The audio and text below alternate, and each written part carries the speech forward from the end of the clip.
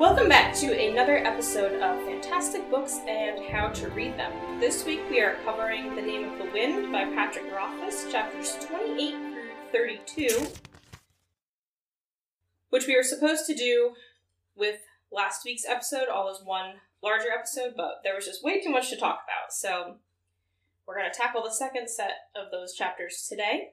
We read those in preparation for the last episode, so we might be a little hazy, but we'll get through it. I'm really excited about these chapters because Kvothe finally leaves Tarbean. Yes, finally. And the story, really, really gets going after this. Although, and I say this every time, but I feel like every chapter, I'm like, oh, yeah, the story's really starting now. And then the next chapter happens, and I'm like, alright, wow, it is really starting now. The action is crazy. And then the next chapter happens, and I'm like, it's still going more and more crazy. It's so good.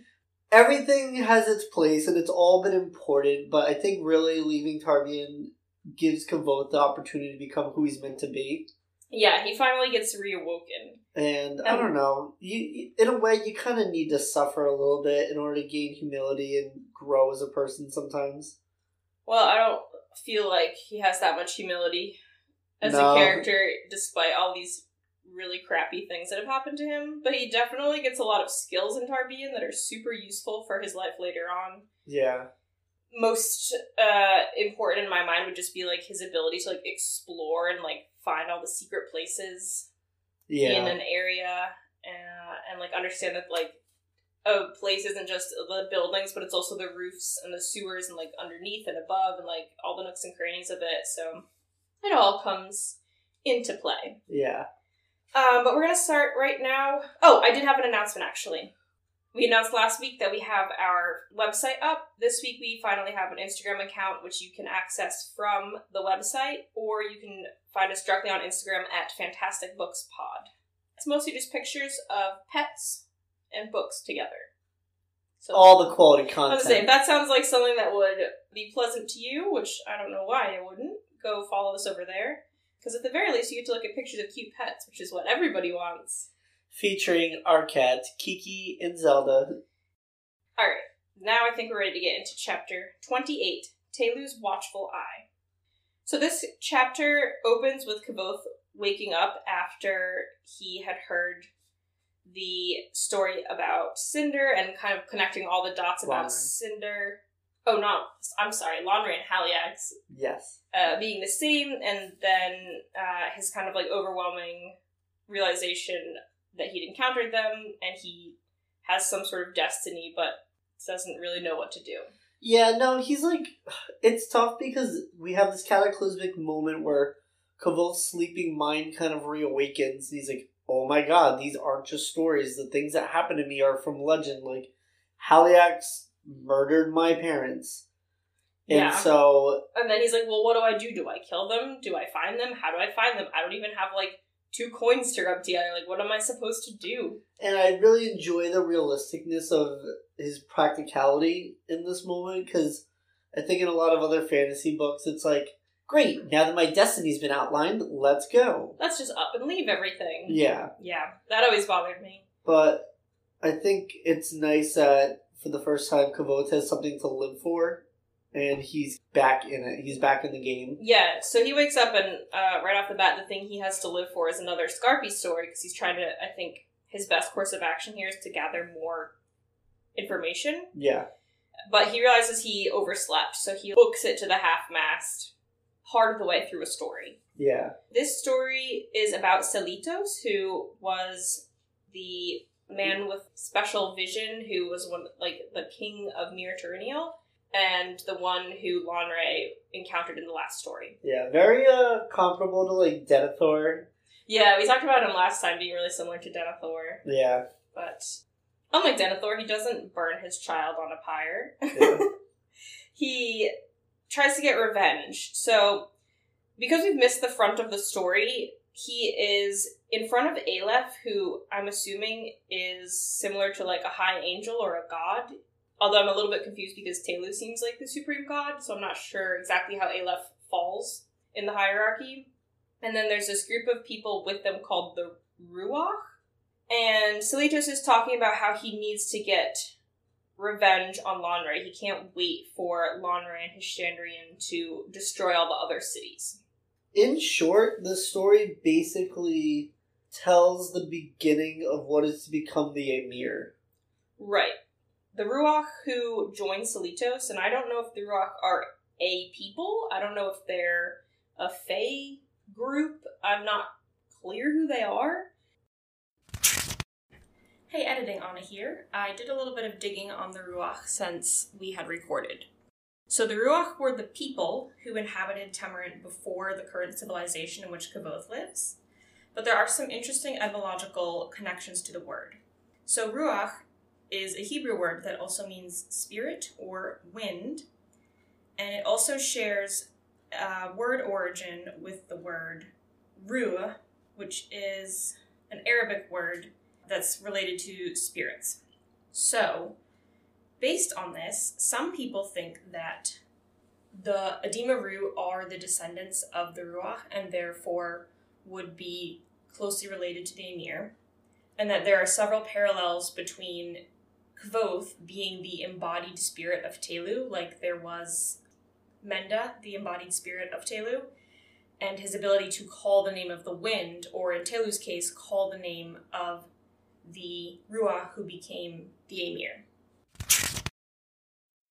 Whoever some of them are join Silitos. So there's Curiel, Dea, Endless, Gesa, Lekelte, Imit, and Ordal. Oh, Andon was the last one. And they decide to join Silitos in fighting the Chandrian. And Aleph touches them and gives them wings.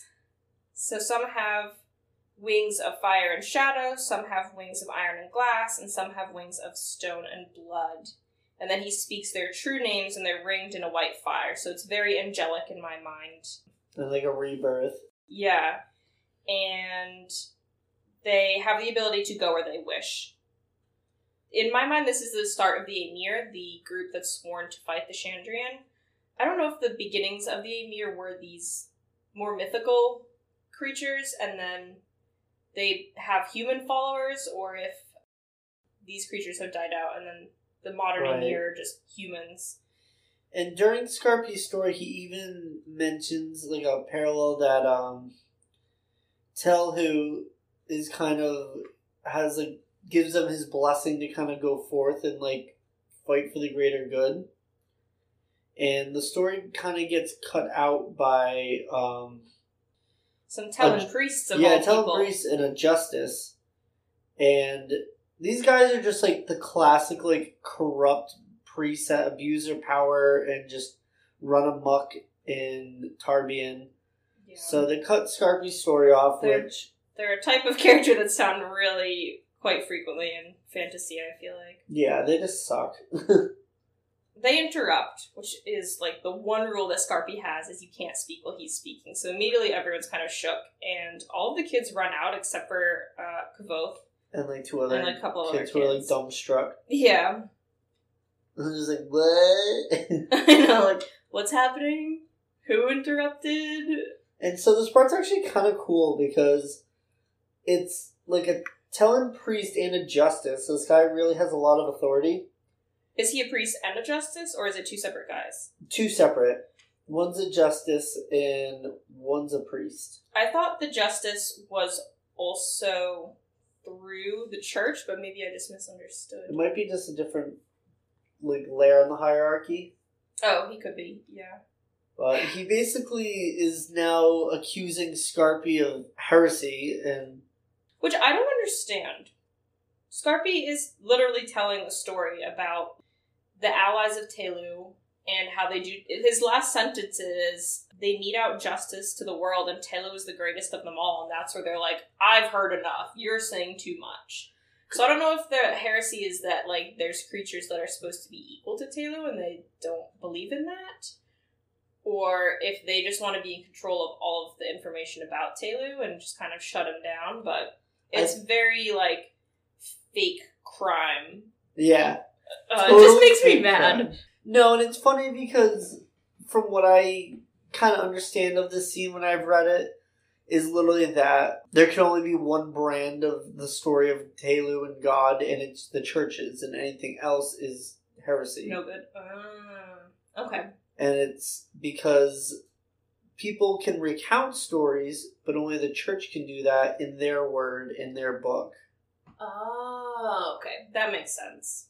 So we get these finks that are kind of running amok at the masthead, giving Scarpy a hard time. I know, and the poor barkeep is like trying to be totally gets cowed over. He's like, can I give you a drink? And then the guy's kind of a jerk, and he's like, we've taken vows against a drink. Like, we don't want that, but we'll take the money instead. Yeah, but there's also really, like, intense comment about it, too. Let me see. Where he says some of our brothers have taken vows against the temptations of the flesh. Yeah, and it's like by drinking they could basically be tempted to act upon their desires. I think temptations of the flesh are also like gluttony and anything bodily, really. Oh, okay. I didn't know if it was like a snide jab of like priests doing terrible things to children or like that kind of deal. Ooh. Considering it's the priest saying it, I am gonna guess no. Okay. But definitely a misinterpretation then. So after he says that, Kvothe catches Scarpy's eye. He gives him a little like half smile and a nod. And it's funny because Kvothe seems really concerned for him, and Scarpy's not particularly concerned for himself. No, Scarpy actually isn't even fazed by the fact that this guy is a justice, and he kind of calls the justice and the priest out for being corrupt. Yeah, he's like, fine churchmen such as yourselves could find better things to do than arresting storytellers and extorting money from honest men. He's pushing it right back onto these two. Yeah. It's kind of intense, because no one else would have, like, the backbone to do this. But then, some crazy stuff happens. Scarpy has been hit. The justice, because he hit him, and the priest have come to the point where they're like freaking out and losing control of the situation, which is why they hit him. And then Scarpy knows the man's name. He says, "Come now, Airless." The justice goes really pale and looks very kind of concerned or whatever. He also says, he has friends high up in the church. Yeah, and he also immediately says, "It's not as if I expect you to be bound off looking for Haliax in the Seven yourself. Small deeds for small men. I imagine the trouble's in finding a job small enough for men such as yourselves." He's being really snarky. Oh, yeah. He's like, you could pick trash or check the brothel beds for lice while you're visiting. He's just, like, thinks these guys are small potatoes. Yeah, which means he must know the system pretty well if he knows that these people really don't have a lot of authority. Well, here's the crazy part. So the last sentence that Scarpy says is, "You should run Kvothe." So already a big red flag that he knows Kvothe's name. And then he says, "I have friends in the church who can help me." So my theory is that Scarpy is a member of the Aemir, like high up in the church, and is sworn to secrecy. And the Aemir know who Kvothe is. And I picked a lot of this up from fan theories that I've read. But the theory is that Scarpy, Ben, and the man who came with Kvothe's troop when he was younger, who taught him all about the plants. Oh. His name started with an L. Anyway, that all three of those people were Aemir and were sent to meet Kvothe and kind of put him on a path and give him the knowledge that he needs. That's wicked cool. And I feel like because Scarpy also mentions that he has friends in the church who can help him, it means he's very powerful within the church. Like, he's not concerned about the situation at all. The fact that he knows Kvothe's name is bizarre to me. Like, I have no idea where he would know it from. Yeah. Unless he had sought out Kvothe and knew exactly who he was. Or it was just a powerful namer somehow. Maybe, but I think even with naming, you don't know someone's, like, regular given name. Yeah. Yeah, you know their, like, soul name. So I'm not really sure. But that is the theory that I read up on most recently, and I thought that was really fascinating. And we know that Scarpy makes it out of this because in the beginning, Chronicler said he was going to meet Scarpy. So clearly Scarpy does know someone high up in the church and was able to get out of this situation. Yeah. But unfortunately, that's the last we see of him, which is a bummer, because I really like his character. Just the description of him is kind of like a weathered sea man with really brilliant blue eyes. just surrounded by, like, this swarm of children hanging out at a bar all day. I don't know why, I think is really great. And his stories are obviously very instrumental in moving the plot forward, so it's a bummer that he is only in the book for a few chapters. Yeah.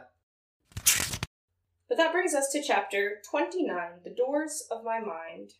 This chapter is very short, and this is kind of where, remember when Kvothe, his family first died, he talked about going through, like, the stages in your mind, like the doors of sleep, the doors of forgetfulness. So I think this chapter is named The Doors of My Mind because all his doors finally reopen and he's ready to, like, take on his destiny and change his life and accept a lot of facts as truth now that he's kind of reconciled them. And it's great. Like, everything kind of floods past him. Like, not just memories of, like, what the Chandra did to his family, but, you know, his experiences in life itself. He then thinks about his music, and he's like, has it really been all these years since I've held a lute, since I've played my music? Ugh, I know. And he's just so ready to, like, get out of this dump and, like, start living his life again. Yeah, and he said he finds the memories less bitter than before. So, like, all of these things that he'd cut out of his life because they just reminded him of his old life, he, like, accepts all of them all at once. And it's really emotional. Like, he cries. It just says, like, his mind is, like, feels like it's stretched and awoken, and he's, like, ready to take on his destiny. But then he's like, I'm 15. What can I do? Yeah. It's kind of a humbling moment. Like we've been saying, it's very realistic how he approaches this problem. But he does remember that Haliax had said to Cinder, who keeps you safe? So he puts two and two together and realizes the Chandrian have enemies, so he needs to figure out who the enemies are. Who the enemies of the Chandrian are, which is when he mentions the Aemir, but he doesn't know where to find them. He then remembers, though, that, you know, the Bent wanted him to attend the university, and that they have 10,000 upon thousands of books, where if he gets admitted to the university, he can get that information. Yeah, so he says it's finally really only one place left for him to go. Yeah.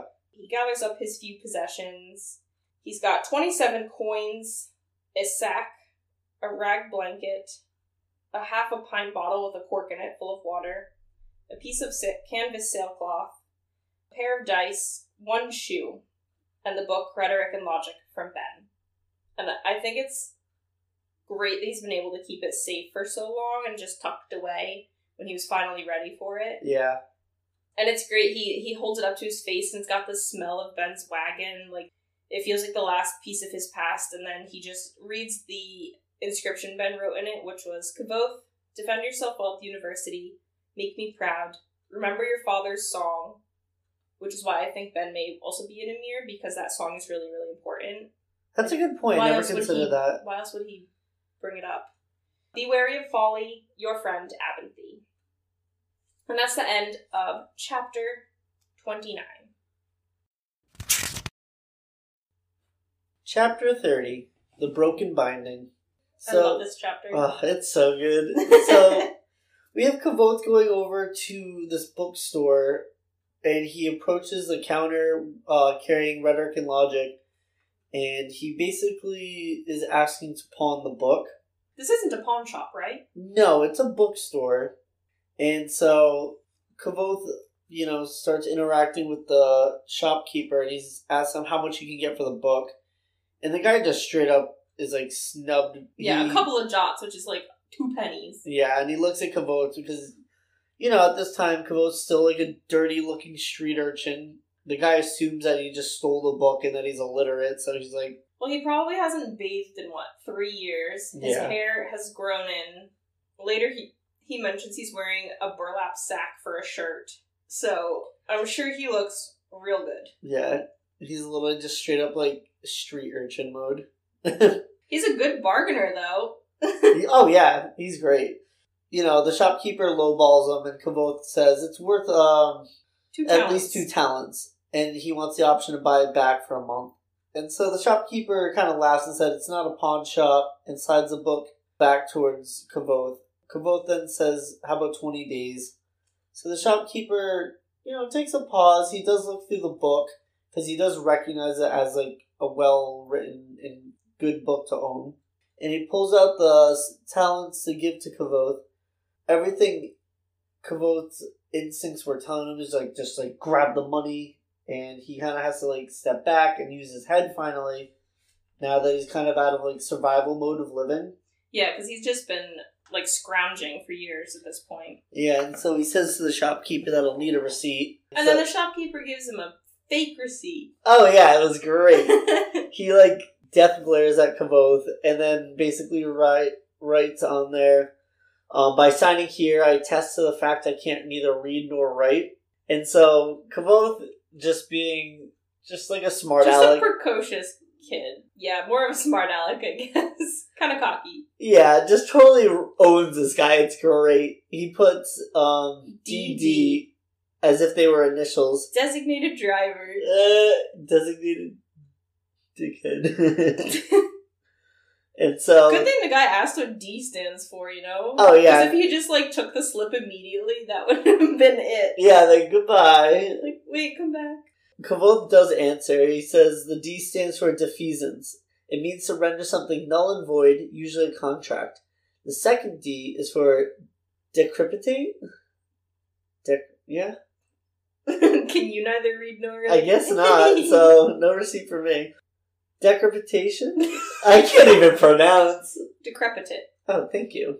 And decrepitation is a punishment for forgery in Junpui, which is false receipts would fall in that category. So he's just being, like a smartass. He made no move to take the money. He just kind of stared at the shopkeeper, and I like that the guy's just only response is, "This isn't Junpui." Yeah, not even oh, you actually are capable and pretty intelligent. Oh, he gives it to him. He laughs and says, "You convinced me." So then he gets the proper receipt. Yeah, which is nice because he actually lets Kvothe write it, and then Kvothe totally takes advantage of him too. Doesn't he end up being able to buy it back for a little bit less? Yeah. He wrote, that's all right. So, the man sold it to him for 2 talents, and then Kvothe wrote on his receipt that he would be able to buy it back for 2 pennies. I don't know how much a talent is. I assumed a talent is probably equivalent to a $100 bill. Any guesses on your part? It's hard to say because these are currencies that are completely different from anything that's close to American currency. I know, but how much does a talent buy? Well, a talent... Because at the university, sometimes their admission is 6 talents, which doesn't seem... I think it's a lot. That it's much? But then how is this book 2 there's talents? copper penny, there's jots to pennies. And shims. The way I think of it is jots are the equivalent of quarters. Okay. And the pennies are dollars. Talents would be 20s. I feel they've got to be more than 20s. Maybe. Right? They're clearly a high value. Maybe 50s? Maybe. $50? Yeah, I mean for a really good book.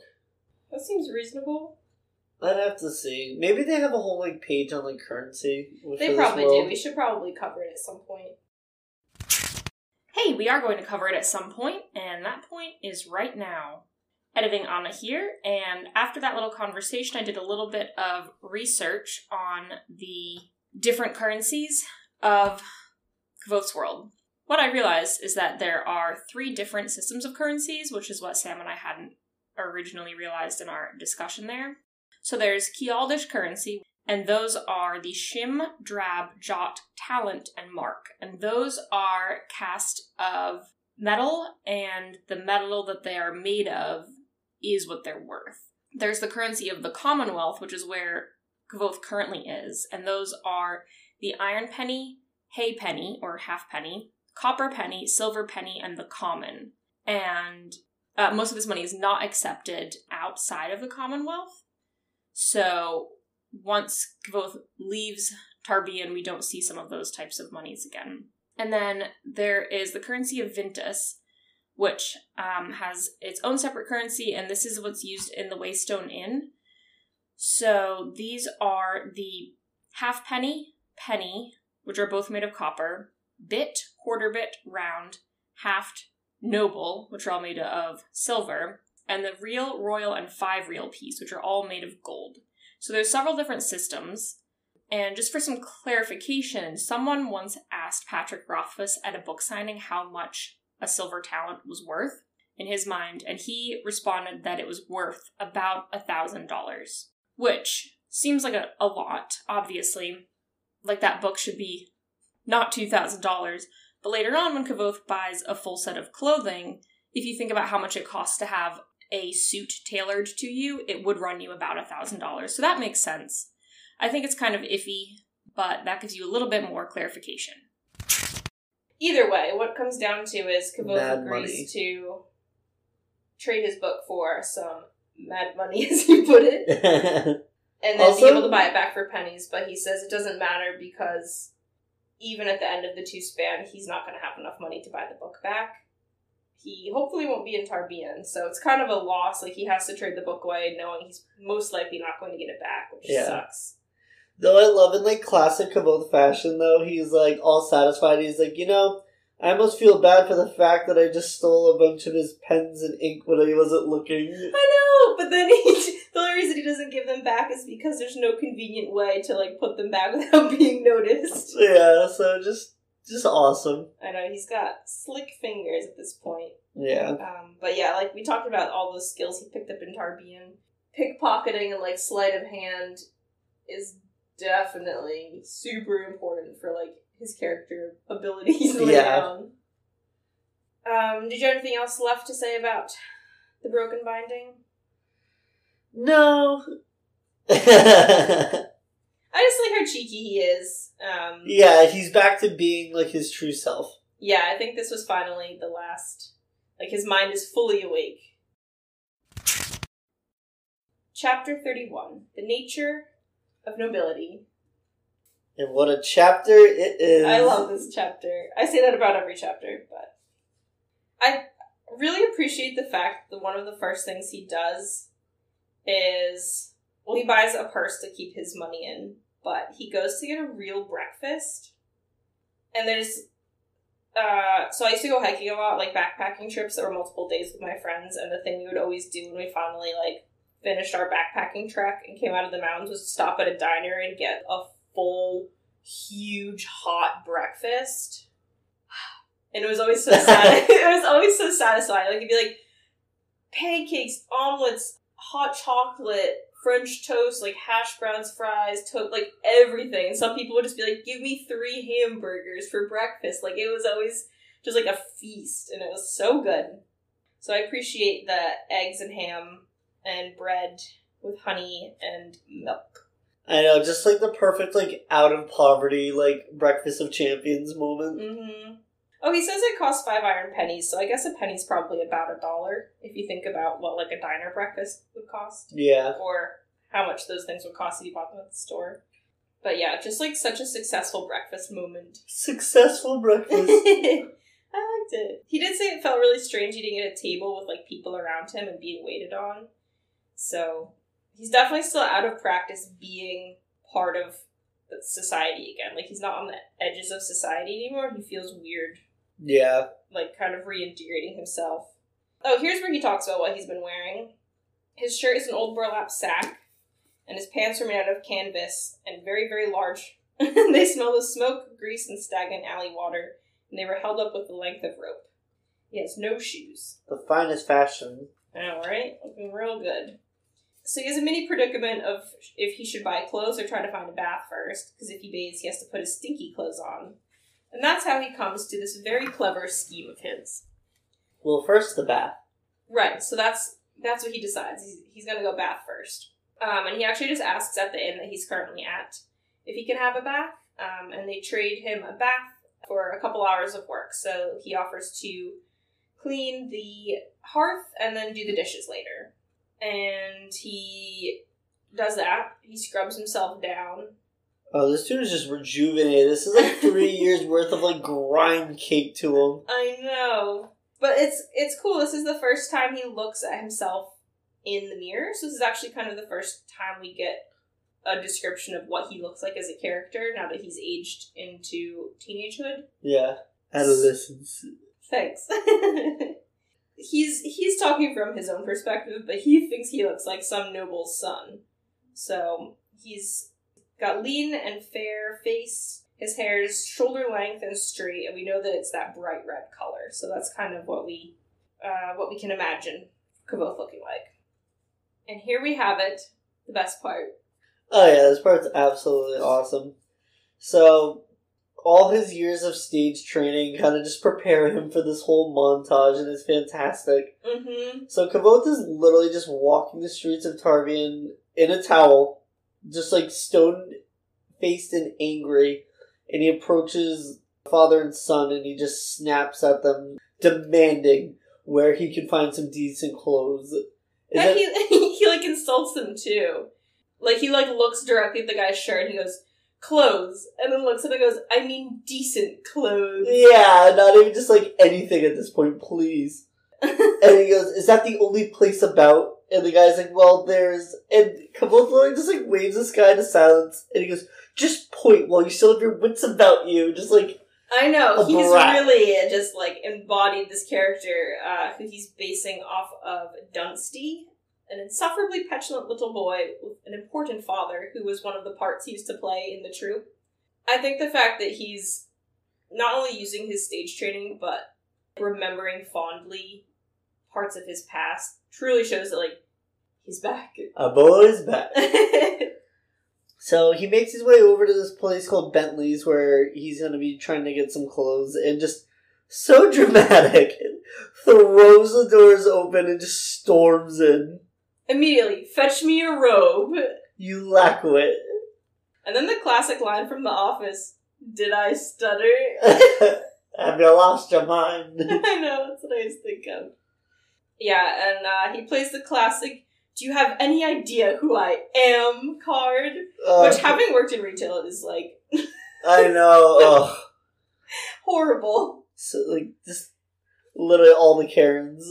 I love the passage where he describes the situation, saying that noble sons are one of the great destructive forces of nature, like floods or tornadoes, so the best thing to do when one happens to you is just grin and bear it and minimize the damage by, like, agreeing and doing everything the noble wants and then hoping for the best, really. Yeah.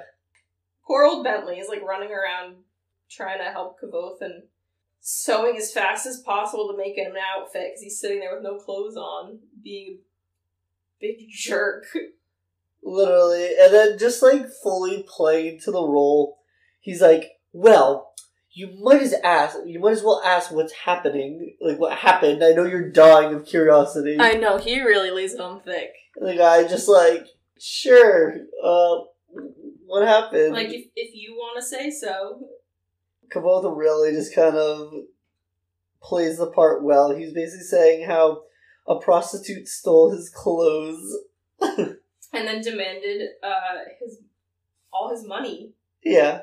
Or what's the stupid line? He says, "A gentleman is never far from his purse." I know, what a brat. Just so dumb. So it's funny though, because he says he makes the men miserable, but tried to give him that story so that it was at least something to tell his friends. Like, oh, how thoughtful. Yeah, right?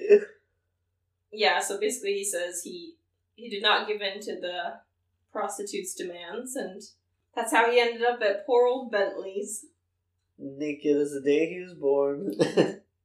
After about, half an hour to an hour of him being, insufferable and complaining and questioning the quality of fabrics. Like, hemming and hawing and tapping his foot, finally gets an outfit and then says, "Well, get me home, I suppose." Yeah. And so this part's great because Kvothe says all just such a brat. He's like, "How much for your trouble, Bentley?" And so Bentley then says, 1 talent and 2. Kvothe, starts lacing up his shirt, doesn't say anything, slowly starts to gather his money, and then literally Bentley goes, "Sorry, sir, I forgot who I was dealing with. 1 even would do nicely." That's a crappy thing, though. It's clearly if you're a noble, you have more than enough money to pay in full price, but you scare people so much that they, give you a deal, Which actually really worked out for Kvothe. Yeah, it did work out for him, because he has hardly anything, but just kind of sad about the ways of the world. Exactly. But he goes back to the inn where he took his bath. The innkeeper doesn't recognize him, which is gotta be a really nice feeling to finally be, so clean that you look like a completely different person. Yeah. But he returns the towel and offers to do the dishes, which is actually very sweet. but ends up just paying for his bath and collects the items that he left behind. So, it's the pens and ink that he stole and the receipt from the bookstore. That's it. And he actually mentions at this point, and it's kind of an aside statement, but he mentions how much a tavern is like a comforting place and how one day he'd like to own a tavern as fine as this one. And we do see that he ends up owning one. Yeah. The Waystone Inn. So it's nice to see that he does get his wish, but I think unfortunately the Waystone is not really where he wants to be. Yeah, he doesn't have it in the way that you'd think he'd want to have it. Yeah, I think he's been forced there. And that's kind of a lot with all the things that kind of are predicted within the story, which is really cool.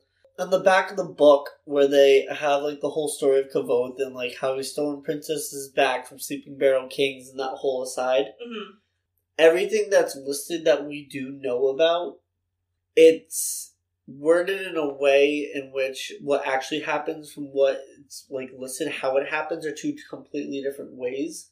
Yeah. So it's really interesting that even with the Waystone Inn and everything else, it's not how you'd imagine. Yeah, it's not like a happy ending. Yeah. Of like a place to retire to. Exactly. I think that's what a lot of the whole book is supposed to be, though, because Chronicler did at the beginning say, there's all these myths around you, like, I'd like to set the record straight, and so in Kvothe narrating his story, which is the book, we get the, like, truth of it, which is why on the back the paragraph describing Kvothe is very much based on the myth part of it. Yeah. And it does give you a lot of foreshadowing about what happens to him, because he mentions specific events, which is kind of cool. Yeah, he says, I'd count myself lucky to have an inn as nice as this one when I've grown up. And then he kind of makes a declaration that he's going to be heading towards the university. Yep.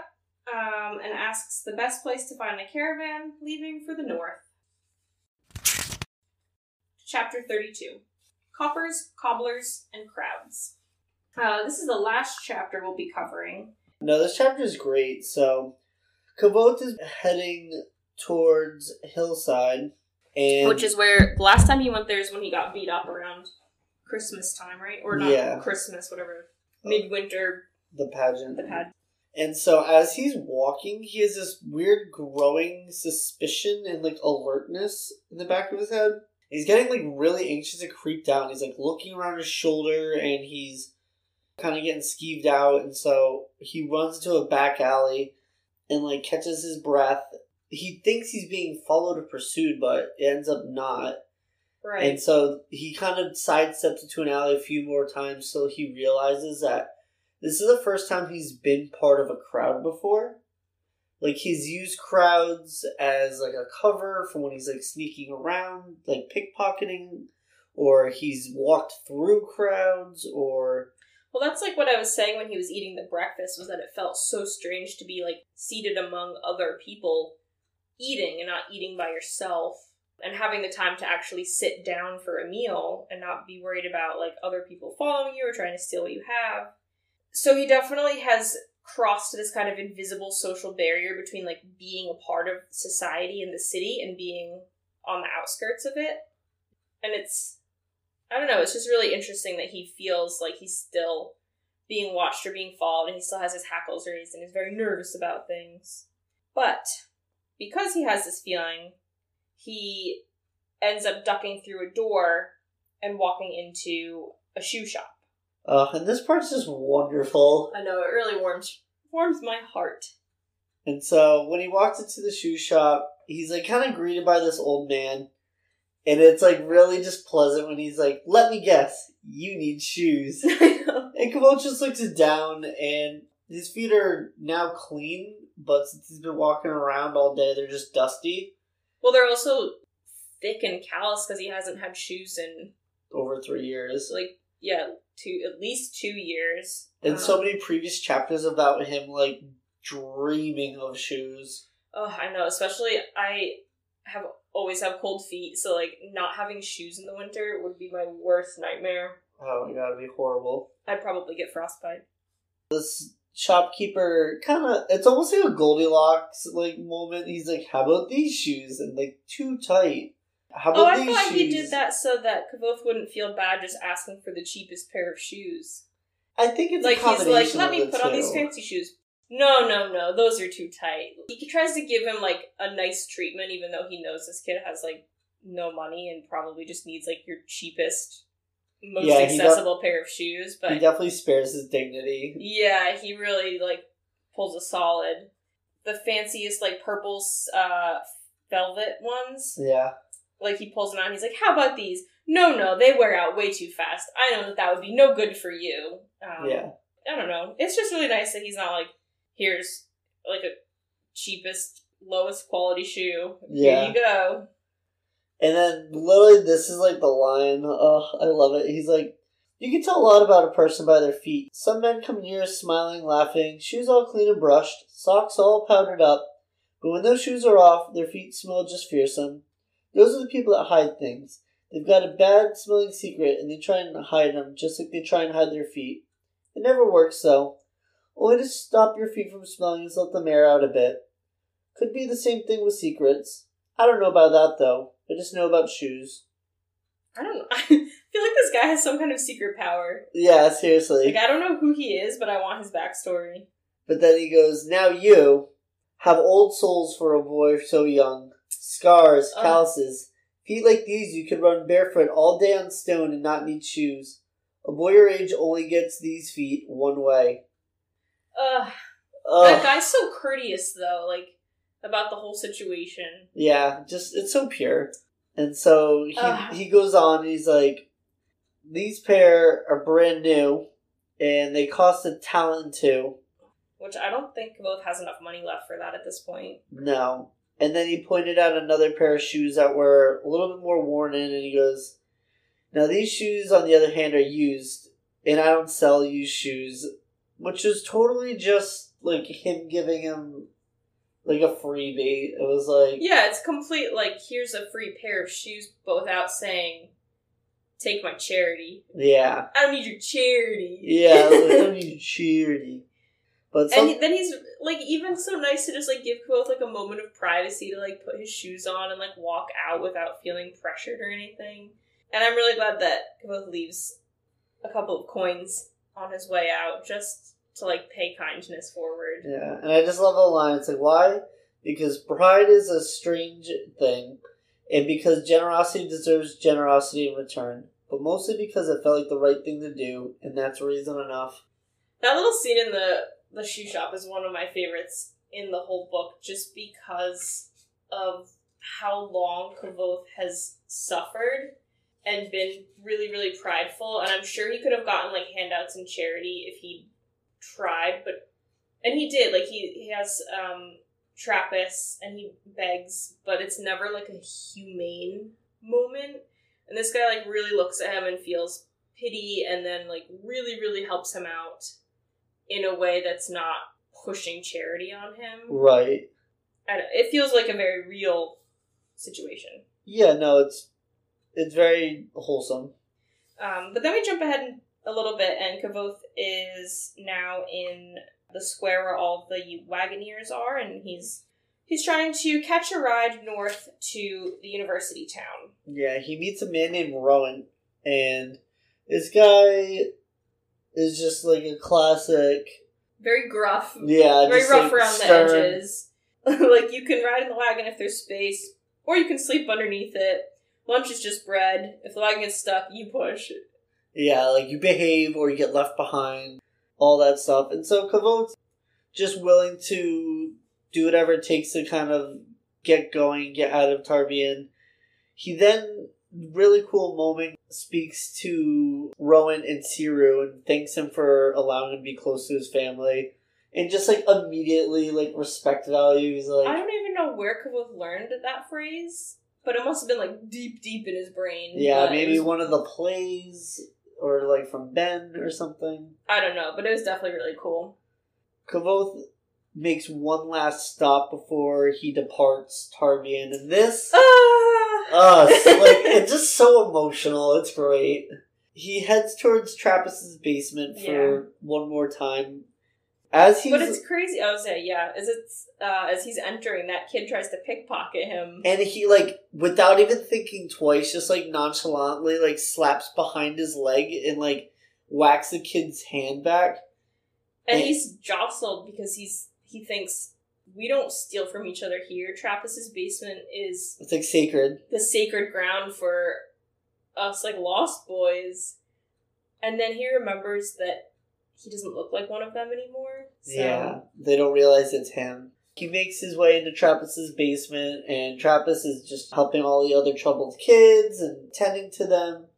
And he's not really looking up from what he's doing, and just kind of calling to the other kids, giving them instructions to help, like, some of the other kids. Yeah, he's just doing, like giving the handouts and stuff. But then, like, without even skipping a beat, assigns Kvothe like a task to do. And doesn't question his change in appearance, doesn't not recognize him the way other people did. And it's just really sweet, because there's a line where he says... Trappist never saw the clothes, only the child inside them. Ugh, that's pure. I know. So Trappist is just like a good soul and always sees the faces, the souls inside these like kids who are passed over by every other part of society. And he's just really proud of Kvothe for making it out and gives him a hug. Yeah, no, that's awesome. Kvothe tells Trappist about the place where he used to live under like the 3 roofs. Oh yeah, and tells him to go get the supplies he had there, but it's really, like it could very be a home for honorable someone of else. him to do that. And it's also kind of a closure thing, too, like, he'll never need that again, so he's giving it up for someone else. Oh, so true. So true. And a really great part, Trappist says, I'm always glad to see one of you get away. I know you'll do just fine for yourself, but you can always come back if you need to. And you're just like, oh, like a single tear. Like, nothing. But it's so good. And that is Kvothe's great escape from Tarbean. And next chapter, we will follow him as he travels away from the city and gets to the university, which is, feels like an entirely new plot part of the way through the book. So it's really exciting. There's new characters, there's new locations, all sorts of new everything as he's trying to start at the university and learn all of his schooling stuff, but also side research the Chandrian and then make friends and survive on his own. Yes. So, thank you very much for listening, and until next time, stay happy and healthy, and happy reading! This podcast was recorded by Anna Opushinsky and Sam Furman, edited by Anna Opushinsky, produced by Anna Opushinsky and Sam Furman, with webpage and artwork designed by Anna Opushinsky.